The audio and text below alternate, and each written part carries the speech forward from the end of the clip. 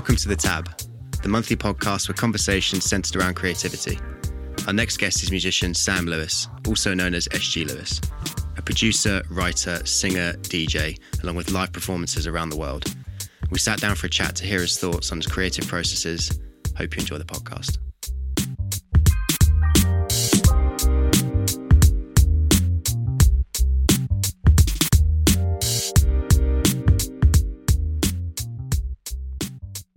Sam. Hi. So I have a question. Were you in Ibiza last night?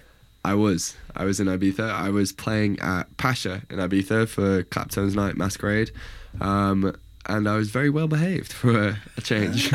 I was in bed about 20 minutes after my set. The hotel was like directly over the road, and then flew back first thing. There was like a really quick in and out. But I mean, Ibiza's awesome, and there's definitely like worse days work in the world. All right, man. So can we get like a little brief synopsis, a little breakdown of SG Lewis? Right. The beginning, where it started to where you are now. Sure. So I'll introduce myself. I'm Sam Lewis, aka SG Lewis. You can probably work out how I've reached that. And I'm an electronic music producer. I sing on some stuff as well, terribly, but with all the help I can get of technology and stuff. But I kind of make, call it like down-tempo electronic soul music, if I was to kind of summarise it. I grew up in Reading, studied in Liverpool. I'll give you a brief overview of how I got here, I guess. Definitely. So basically, growing up, my family wasn't really musical. Like my brothers were like interested, we used to like play instruments and stuff, but I didn't really grow up in a household where, you know, music was everywhere. Like I think a lot of people are like, oh, my dad used to play like Stevie Wonder, but I don't really have a lot of memories of my parents playing a lot of music growing up, which is weird because now they're so involved. I think now that like I'm in music, my dad's like constantly like listening to radio, being like, oh, you should listen to this, and I'm like, I've never heard of that in my entire life. He's like, you should work with this person, whatever. Anyway, so when I was 8 years old, I came home from school and I was like, Mum, Dad, I want to play the flute. I was going to say, what was the first instrument? What did you get your hands on first? Right, so for some reason, there was like a kid in like the school concert. You know when you're a kid, you just like look up to the older kids. Like when you're like 8, like the 11-year-olds are like blokes in your eyes and they're like really cool. Someone was like shredding it on the flute and I was like, Got that jazz flute. Yeah, I was like, okay, I could do this. So I went home. My parents have always been like super encouraging, but just like confused. So they were like, okay, all right. So they got me a flute. I did that for a year and a half maybe. Didn't get that far. I'm really gutted I gave it up because basically as you sort of hit puberty at like whatever age, 19 for me. No, but like all of a sudden you become like a moody teenager and you just like all of a sudden playing the flute isn't cool. But like if I'd kept it up, that'd be like the coolest thing in the world right now. If I could shred jazz flute, like that'd be awesome. Anyway, so gave that up, but then started listening to rock music, started playing guitar. I was a bit of like a introverted kid. Like I was quite socially awkward, still am, but more so even. And I kind of, the guitar sort of became my like thing that, I guess like, you know, I could turn up at school and I was like, I can play this, be my friend sort of thing. And like, that was kind of like the only thing that I had that could be like impressive or like a talking point because I just didn't feel very like confident, I guess. So got really good at guitar and then forgot it all 10 years later. Were you like covering songs or were you like teaching yourself scales and stuff? Well, yeah, so I was doing grades. I did like grade 8, so I did all of that. Like I learned all the scales. It's a shame because I forgot it all, literally. Like, because I still like know music theory, but like I was like, I knew all of my modes and stuff. And like, so then I started getting into bands with my friends who, bless them, I love them to bits, but like they really didn't give a shit. Can I swear, by the way? Yeah, of course, man. Okay. So I didn't really give a shit. So they'd come around my house and I'd be like, right, today we're going to do it. And they'd be like, let's play FIFA first. And then like, I'd play a bit of FIFA. I'd be like, right, so we're going to, and they'd be like, we're hungry.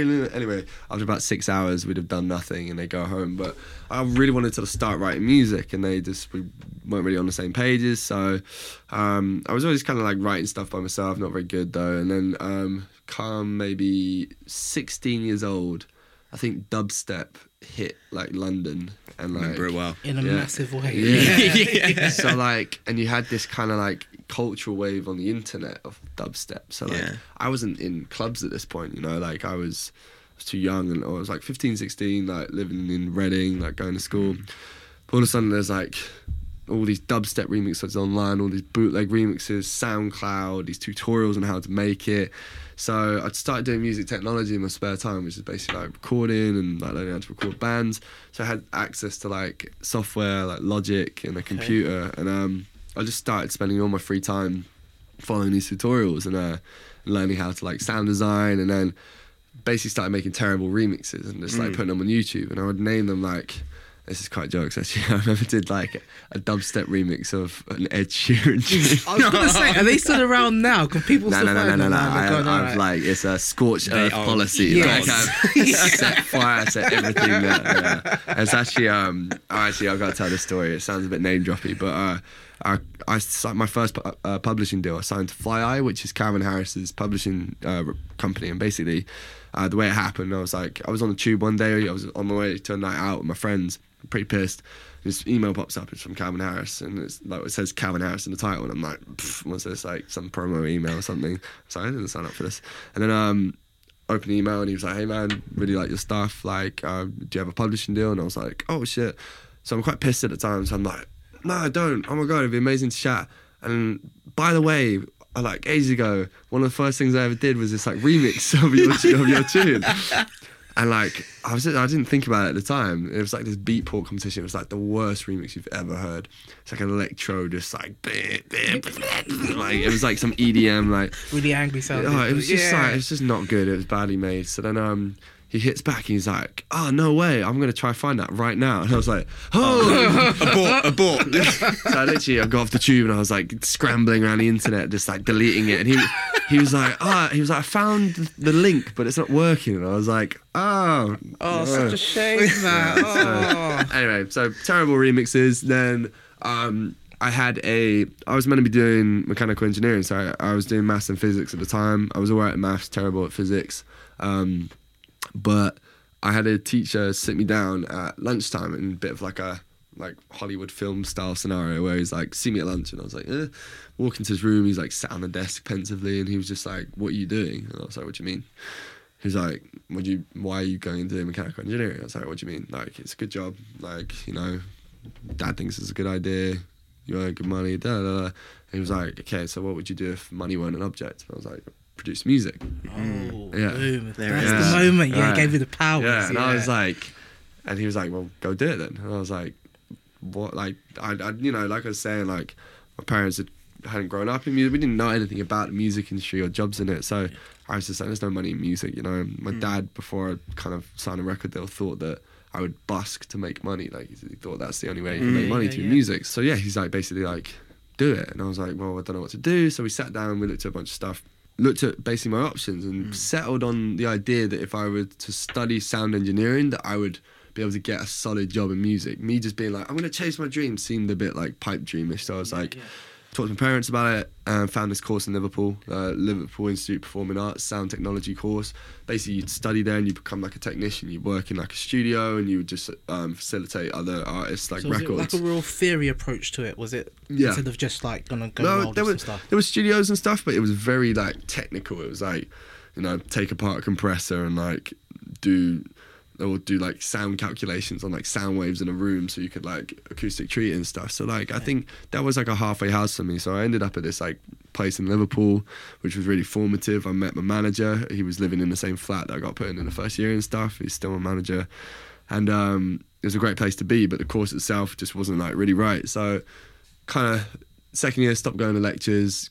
I don't think the lecturers liked me very much, but like stopped going. I was failing the course, and I just started getting better at these remixes, and I started putting some online, and I think I sort of started to like I found like Bon Iver and James Blake, and I was just like, I want to do that, and like I just started like imitating some sounds from that and stuff rather than making shitty like dubstep and I was gonna ask, like, what about those artists that kind of drew you to them? What was there? James Blake was a big one. So I was at Bestival, and I was chasing this girl. Like, she ended up being my first girlfriend, but she invited me to Bestival with a bunch of people I didn't know, and I was like, yeah, I'll go. So I went along, and it was going terribly. So by the third day, she was just like avoiding me, and we ended up going out after. So I don't know how, but so I was on my own on this last day, feeling a little bit like down. So, I Sad.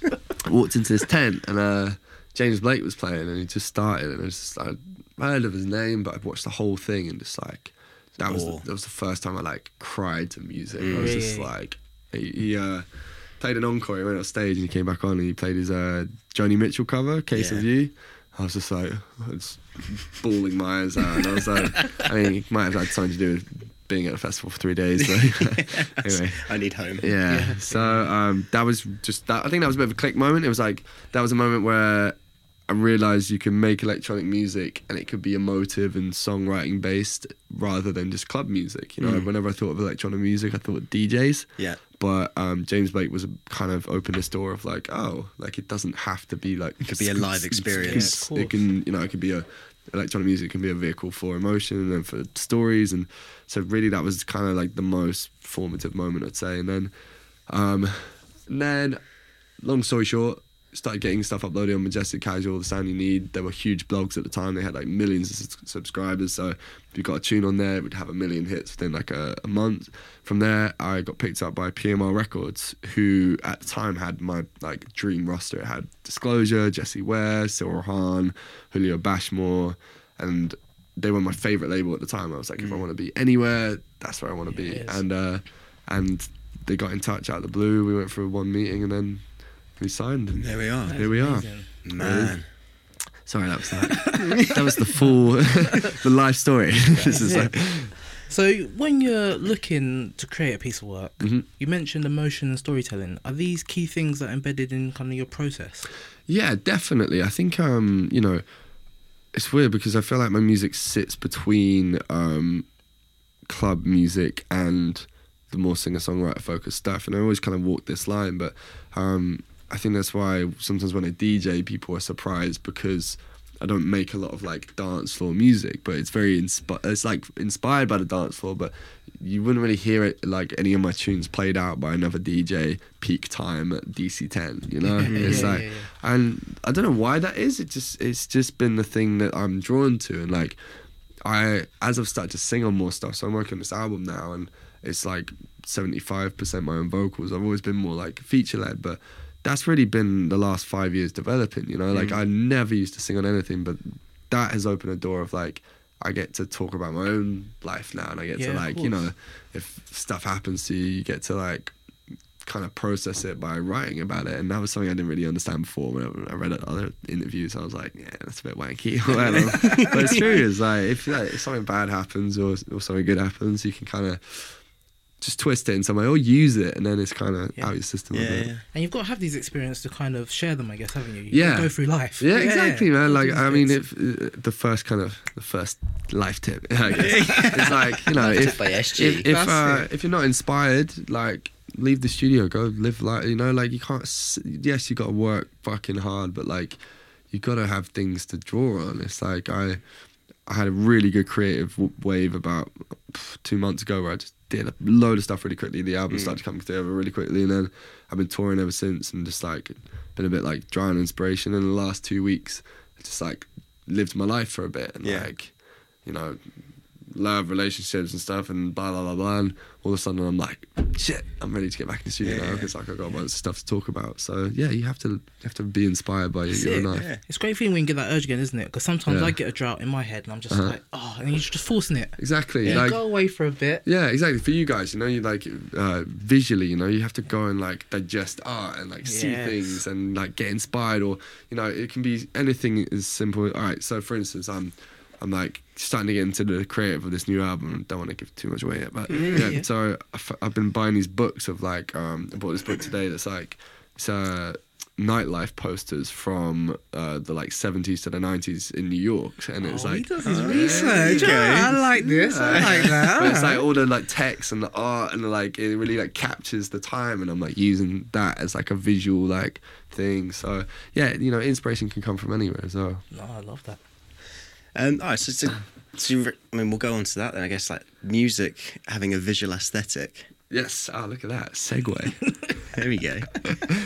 So is that something that you're like kind of heavily involved in? Something that you're really interested in your process? Is it come before music? Does it come after music? What's the definite? Music comes first. like the feeling and emotion, and I've like visuals have been secondary for me, but like I think there is definitely a big visual element to my music. Like with the Dust Dark Dawn project, I did this 3-part album that kind of mapped the trajectory of a night out musically. Plug.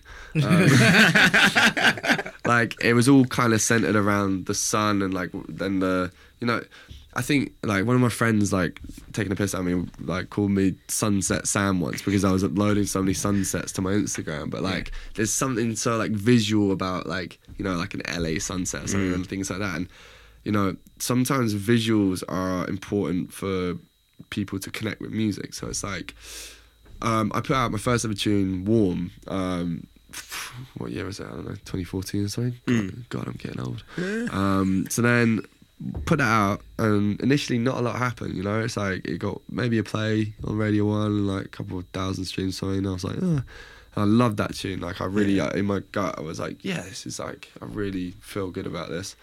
Then maybe like 9 months later, a guy called Scott Venner picked up the track and he DM'd me on Twitter. He had a tick. I had no idea who he was at the time. He was like, "Hey man, I love your track. Like I'm gonna put it in my TV show." And I was like, "Cool." Yeah, and like, but like the thing is, it'd been on like a TV show in the UK, like The Golf or something, and like some syncs, like nothing happens. It's like, oh cool, like, you know, Love Island, you might get a few tweets, be like, woo. But like I didn't realise like HBO is like a big thing. Yeah. I don't really watch TV even now. So like I was like, I didn't know what HBO was at the time. It's 2014. It's before like Game of Thrones and before like Netflix and streaming and stuff. So so I was like, cool. So for like 3 months maybe, he was like, "Are you ready? Are you ready?" He's messaging me. He's like, "Are you ready for this?" And he's like, build up. "You ready?" And I was like, What are you talking about? like, yeah, I was like, what is the guy talking about? I was like, Hubbo. And I was like, yeah, am I ready? Like, shut up. I was like, shut up, it's been on the golf. So gets to the night, and because of the time difference, it was airing at like 3 a.m. UK time. So he was like, I think you should stay awake for this. And I was like, I'm tired, man. So I was like, do I have to? He's like, trust me. So anyway, he played the full song into the end credits of this episode in Ballers. Ballers was their like the biggest show on HBO, the biggest new show at the time. It had like The Rock in it. Audience is massive, and there was this pivotal scene where I think I haven't actually watched the whole series, but I think someone dies, and like there's a montage at the end of all this like stuff going off, and then like the chords from Warm came in, and it was one of them syncs where they just like nailed it in terms of like the song for the moment. And I had all my notifications on at the time for my social media, and my phone just started buzzing, and just like it was like moving along the table, and I was like, ah! And like honestly, like overnight, it just like changed my life in terms of It's that real pivotal moment. Yeah, it wasn't like, hey, like go from like sitting in my bedroom to like the next day buying Rolex. It was like it allowed me to do this professionally. Really, it put me on the map, and it gave me like a grounding in America, and but wheeling back to it, the whole point was that like before the visual element, no one really gave a shit about the tune, because like it's so hard. There's so much music out there, so it's like people have to have a context sometimes. And it's like if people can relate a song to a visual image or a movie or something, then that can be like the catalyst. Oh, definitely appreciate that. We spoke about the visuals coinciding with the music, but has the music ever led you to explore any other mediums? So has it led you to be like, actually, no, I want to paint this, or I want to explore this in photography? I think not painting, because I'm terrible. Yes, same. But photography, yeah. I think like I'm not a great photographer. I think that like I do always think on an audio wavelength rather than like visual. But like I just think that like more recently, I think I'm starting to like notice like the art in something like photography, or like why certain things make people feel a certain way. And even like on a more like narcissistic social media level, you notice like people's reaction to things on Instagram, and it's like why are people drawn to like a certain photo or a certain video, and it's like that's like, I don't know, on some level you can kind of start to understand it sounds so like stupid, but like human nature with social media. Like people want to see aspirational things, or they want to see happy things that make them laugh or whatever. And like, I don't know, so photography, like just through Instagram, I guess I've kind of started to like realize what makes people tick and stuff, but I'm definitely still learning on that. Like there's some people that are just naturally like brilliant, like Rory, who does a lot of like visuals for me, who works with Virgin, Rory Dewar, Dewar. He has such a just like natural eye for like like he's not like an artist, like a music artist or anything, but his like Instagram is just like fire, and he just like makes this amazing content and like shoots amazing photos and stuff. So I'm weak at it, but it has definitely like sparked some interest in that. Okay. I probably need to get better. The label are like constantly like, you need to post more. Like talk to your camera. And I'm like, no. Anyway. Do you reckon? So, do you think that social media it helps the industries? Like, is it good? Is it a good thing? Or is it... There's the big question. Oh God, look, I don't know the answer to that really. In terms, okay, here's the difference. Okay, pop stars. Okay, Britney Spears. I keep hitting the table. Sorry, I'm angry. Let it out. Okay, Britney Spears. Yeah. And Britney Spears is coming up. What do we know about Britney Spears apart from the fact that she's like a singer, a pop star, and like dances and sings? Point being, we knew nothing about them really. Yeah. Like, I couldn't tell you what she likes for dinner, who her ex-boyfriend is, what dogs are called. Yeah. On the flip side, like let's take Ariana Grande for instance. Her fans know who she's dating, how she's feeling, what dogs are called, who her mates are. So the way that's also affected like pop music and songwriting, and the way that like social media has directly influenced like pop, as one instance, is that Ariana Grande can't get away with singing something that isn't directly related to her life now, which has made like the songwriting industry harder, because it's like you could just chuck a song at Britney Spears and like if she could sing it well, you'd be like, oh cool, this works. But like if Ariana Grande's singing a song that she hasn't written and it says, I miss my ex-boyfriend Greg. I don't know. I'm gonna be like, who the fuck's Greg? Anyway, so social media's like opened the door, and that everything's just like on the table, and it's like, you know, you see what someone's eating for breakfast, you see what they're wearing, and it's just like, it means that there's much less privacy for artists now. And one of the negative effects, that's like, you can take that as positive, negative at that point, like the music's more personal, whatever, but one of the negative effects is kind of leading on to mental health. So it's like artists now have to always be on, like they have to be, you've always got to be fine. Exactly. So you think about like the old album cycles and the way that music was made. You know, go to a studio, you'd make an album, you'd tour that album for 18 months, whatever, and then you disappear. You go live life and you have time off, and then you go back in the studio.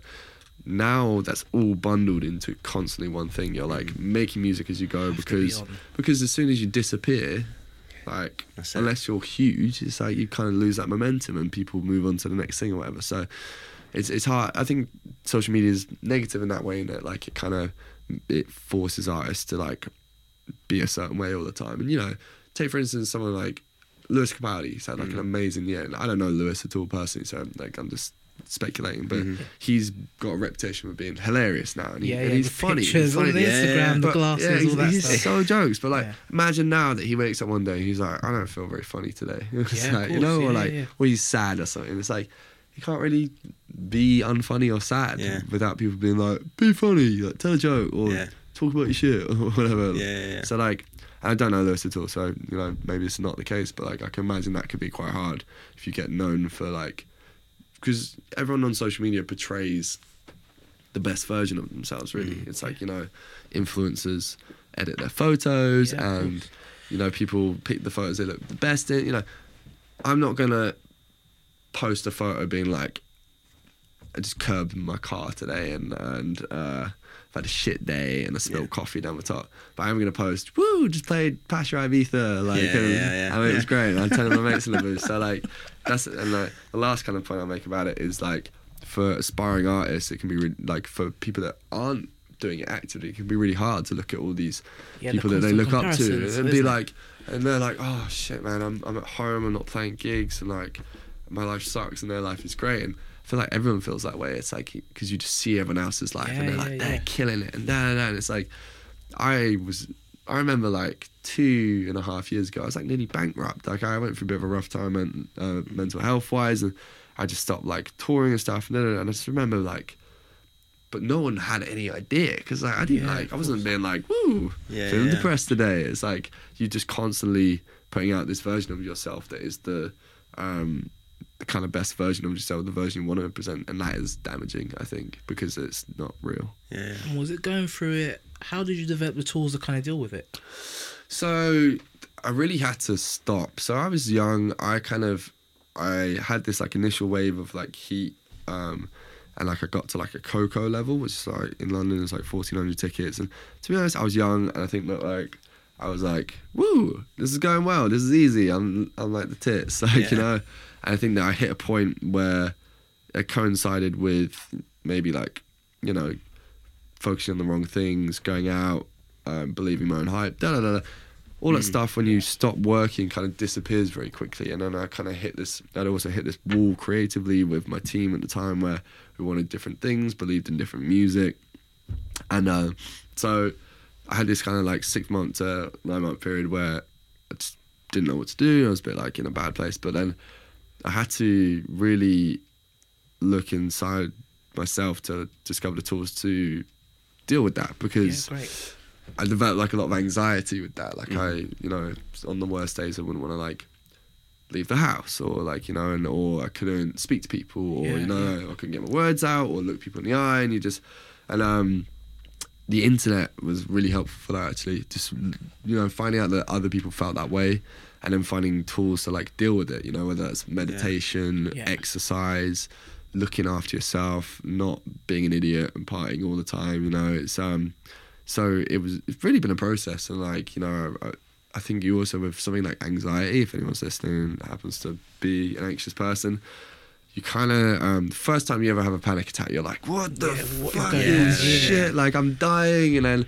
you can train your brain. Like, I haven't had one for ages now, because like when you feel that happening, you learn the like processes to like almost bring yourself back down off that. And it has to take time and experience. But like, you know, if you are someone who's dealing with anxiety and it's like a new thing for you and you're having panic attacks, you need to talk to people, and you need to like ask what other people do and see what works for you. Because I'm just glad more creators are talking about it now. I mean, on this show we've had loads of conversations with, and the topic is coming up more and more. It's being shared, the knowledge is being passed on. I think it's a real positive thing. Definitely. It's a great time. I think like that's been a really positive thing in the last like 2 years or so, as people just open up, artists starting to talk about it, and like and you know, it's like that is like the opposite to what we're just talking about with the social media and stuff. So it really, you know, I think I try and in interviews now be really open about like my experiences with that, and like, you know, having days where I'm like, I can't get a sentence together and stuff, you know. So you've got that platform now where the people, you know, you're saying people reach out, and now they actually can. Yeah. You couldn't do that. Definitely. Before social media. So there's a positive of social media, you know. You can help these people. You can reach out, and whether that's with mental health, or like sometimes it's their relationships, you know, people will reach out and be like, you know, people reach out sometimes and they're like, my best friend died and our song was this song, and like, thank you. And like, you don't even have to do something sometimes except just like thank them, and like, but that's some of the like beautiful things about social media, is when you get in contact with those fans and you like have that synergy and that back and forth. But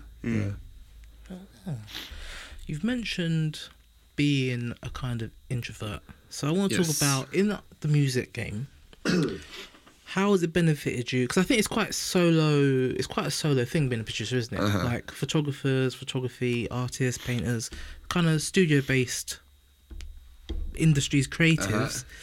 It's quite insular. You're on your own quite a lot. And how do you feel like that's affected your process? Has it made it more, I don't know, like, how's that affected the growth? When I was like in a bit of a rough space, I was touring, DJing. Like, I wasn't playing live as much, but I was doing some DJing. I remember one particular run where I was by myself, like a 2-week run. I hate being by myself. You know, there's a difference, because it's like, I like my own space, but I like to be able to like walk into the kitchen and be like, oh, there's people here, or like, you know, we're not talking a day or two. It's like, you know, I like a day to myself sometimes, but 2 weeks by myself, I just remember like being in this hotel room and just like, Just in your own head. just crying. I was just like, I hadn't spoken to anyone in like 2 weeks, and I just remember feeling like completely on my own. I think that all the jobs you just mentioned, you know, there's an element of like working in a room by yourself. I think it's important to find like a community of like-minded people to bounce off, and like, you know, the internet and WhatsApp and all these things are very useful, but like, you are your own worst enemy in your head sometimes, and you can like overthink things, and you know, having people that you can bounce your creative things off of is really positive. You know, like, does this song suck? Yes, no, maybe. Like, or, like, you know, probably. Or just like, you know, so I'm at home at the moment, I was saying, because I moved back from LA, so I'm at home. I'm not gonna lie, I love being at home for the studio stuff, because I'm in like a bedroom setup. And you've got a full fridge. Yeah, I've got a full fridge. Mum doing the washing. Shout out, Mum. Shout out, Mumsy. No, but like, it's the thing that I like about it is that, like, so my brother's working out, because we were living together, we were like looking to move out again, but I can go downstairs and like, I can grab him and be like, what do you think of this? Or like, or if I'm bored, I can talk about the football or something. Like, you know, just have a network of people around you. I think like isolation, in my opinion, some people like isolation, but I think it's like being in your own head, especially with creativity, can just be really dangerous. And like, be open, like collaborate, you know. I think some people get so like worked up about, you know, creating solo, or, you know, their artistic vision being pure and whatever, but it's like, you know, if you surround yourself with creative people that are better than you as well, then you're only going to grow, you know? No, 100%. Is it what you expected? Is what? Creativity, what you're doing now. Oh, like the job. Just the vibe, yeah. I think, here's the thing, everyone's like, I think the cliche is like, it's not what you think it is, it's not as good when you get there.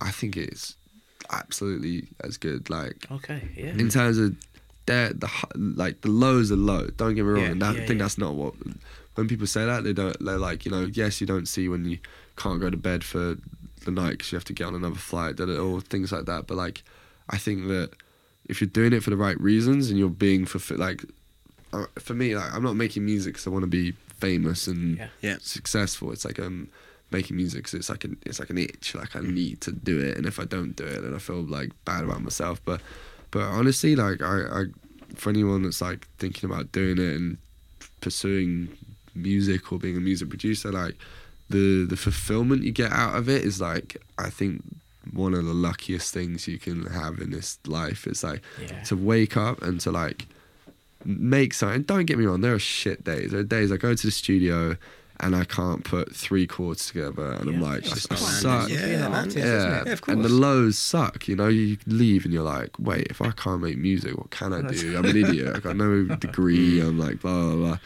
But like, the general overall fulfillment when you like make something and people fuck with it, and if that can even pay your bills, it's like, I'm not rich. Like, I still consider myself to be like, this is early on in my career, or just like, but I honestly, I pay my bills through music, and I think like that's all I can ever ask. Anything from here is a bonus. You know, it's like, I get to, there's a roof over my head. Actually, I'm at my mum's. But before, when I was renting, but like, and when I start renting again, you know, there's a roof over my head and food in the fridge because you're doing something you love. And like, I think that is so much richer than doing something you hate every day and making money out of it. Yeah. So what advice would you give to yourself knowing what you know now? Back to... Trust your gut over anything, even if there's important people with experience and stuff telling you that something's right. Like, no one knows what they're doing. Everyone in creative industries is making it up. Fake it till you make it. Everyone is making it up. Like, this is like, every single creative industry is based on how people react to a piece of art or something that's been created, you know, really. So everyone can pretend that they know. Like, everyone can be like, that's a hit record. No one fucking knows. No one has any clue. And like, if you don't feel it in your gut, no one else is going to feel it. So, you know, when you've made that thing and you're like, I I don't really like it, but it's kind of poppy sounding, so the label were excited. Don't fucking listen to that. Like, if it's pop and it makes you feel excited and amazing and like you think it's a hit, then great, follow that. I'm not saying don't do pop, because I do pop. but if something doesn't fucking set your soul on fire, if you're not like, just listen to your gut, because it's probably right. Like, your gut is going to be more correct than like the mid-40s exec who is trying to tell you to make a trap record or something, you know? No shade. Not atting anyone in particular either. But it is amazing. That is amazing. That one's going. That is FG Lewis platinum quote right there. No, I'm taking that one, putting it up high enough.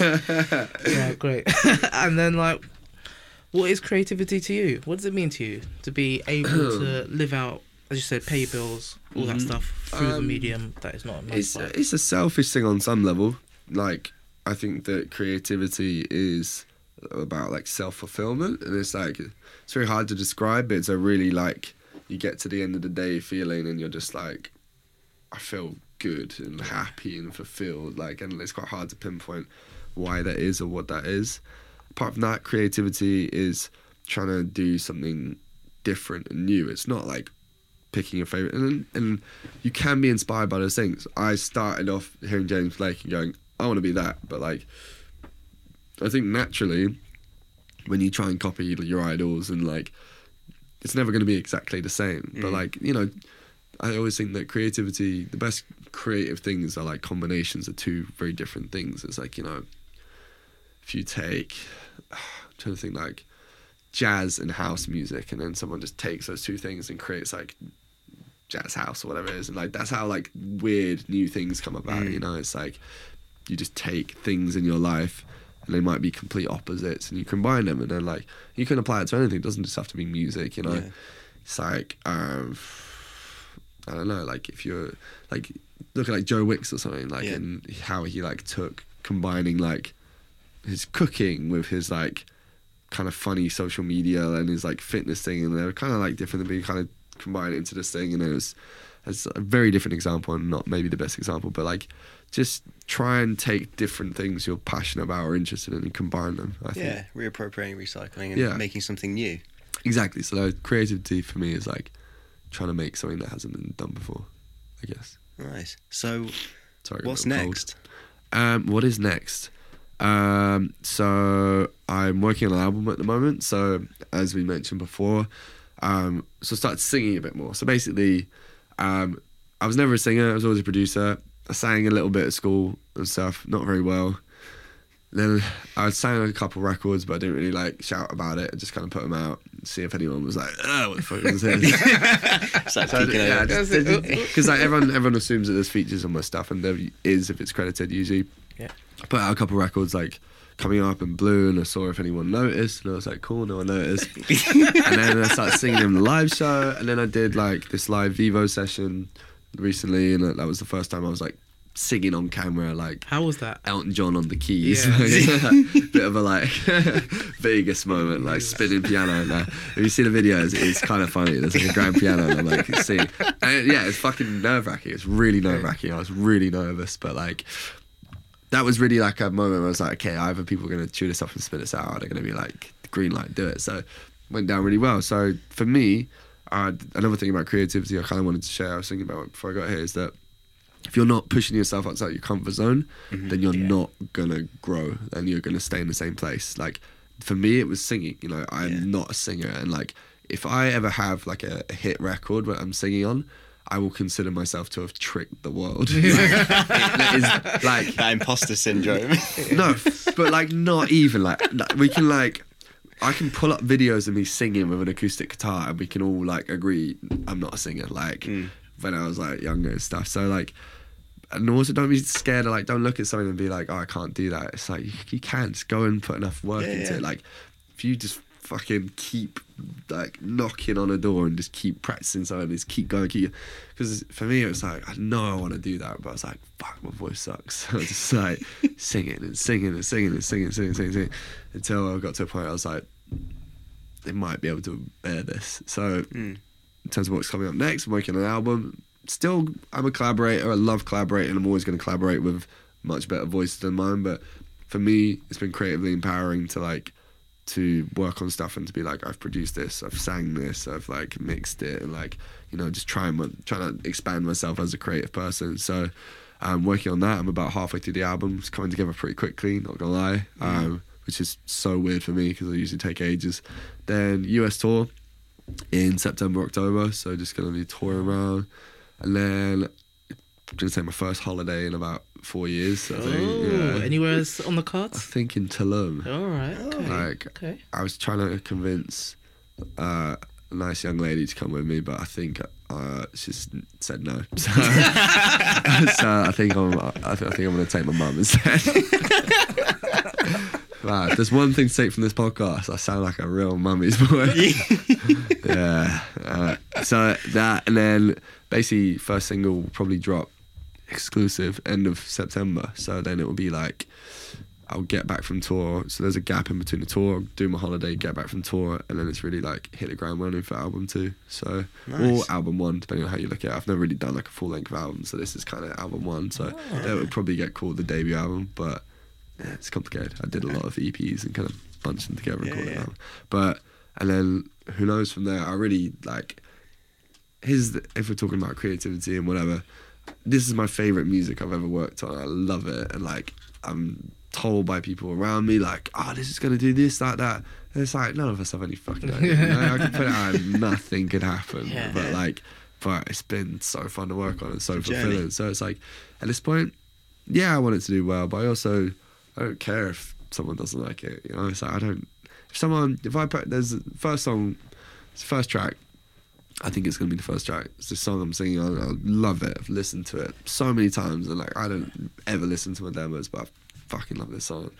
That is a song that like, I could have James Blake go, I think it's shit, and I'd be like, I don't care. Doesn't matter. And like, I think that's, if you're putting out art and if you're like creating things, if you can get to a position where you do not care what other people think, you just love something so much that you want to like be proud of that and put it out there, then that's a good position to be in. That's It's an amazing good, position to be in as a Great. creative, to be Yeah. grounded and confident in your own self. yeah, and just to do something for you, because like if you rest your happiness on reaction and on figures and on other people's opinion, then you're never going to be happy, because there's always going to be someone online at some point, if it reaches any kind of stage, that's going to go, I don't fucking like it. Like, Keyboard warriors everywhere. it's like this They music, love it. This, They love it. This music's a bit more up tempo, and there'll be someone who goes, "Why isn't it like warm?" And Do that like, again. Yeah, do that Yeah, again. that It's one. like, fuck, like I don't want to do that again. Like I've done that. So Go back and like- listen to it. It's on the internet. Exactly, you can go listen to it. So if you're listening, fuck you. No, but just do it for yourself. Oh shit! I just hit the microphone. Do it for yourself. Like, feel great about putting it out, and then I promise you, the rest will look after itself. Boom. All right, we've got into a bit of tradition in rounding off the podcast. There's the 3 questions, and that is your moment, your myth, and your mention, all centered around creativity. So over to you, whatever order you want. So the moment being like, I would say playing Coachella this year. I think that I've been in this weird position where my music has had like a natural growth in the US, possibly more so than the UK. And we just I played at Coachella this year, and it was like 4 p.m. in the afternoon, and there was like 10,000 people in this tent, and it like hit capacity and stuff, and I was just like, it felt like it was really happening, you know. And I had my family there, like my whole family, and yeah, that was sick. So that was probably my moment. What's the next one? Myth. Myth.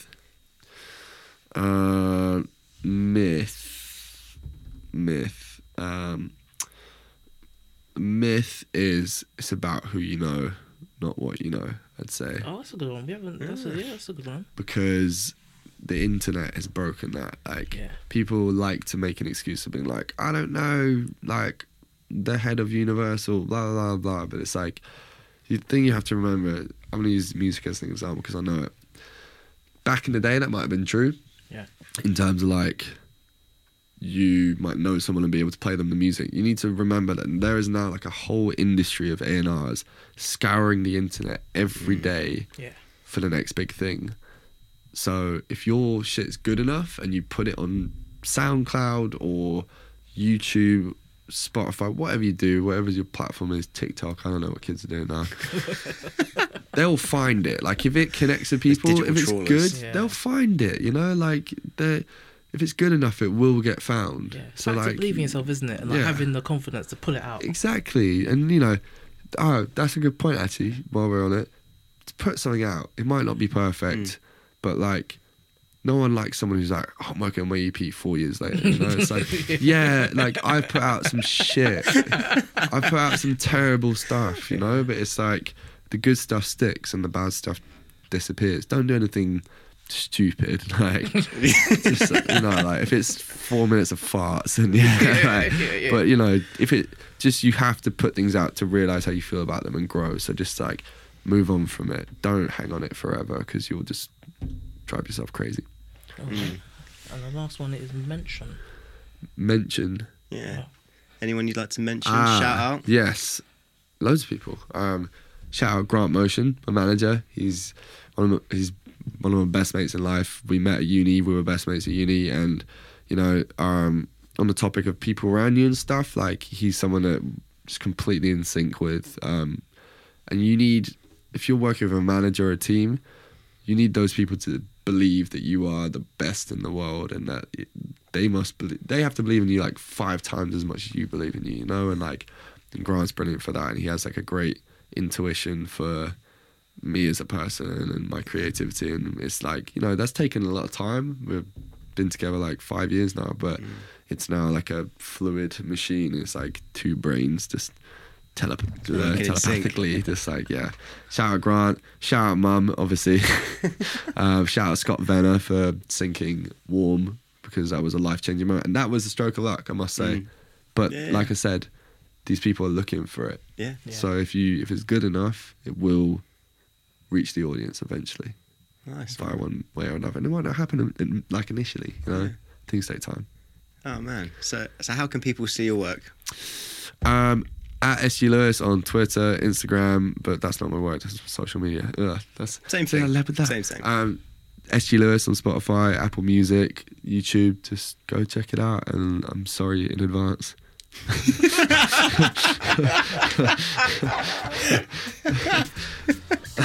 Oh man, thank you so much. That was so much for fun. Coming through. Love talking about myself.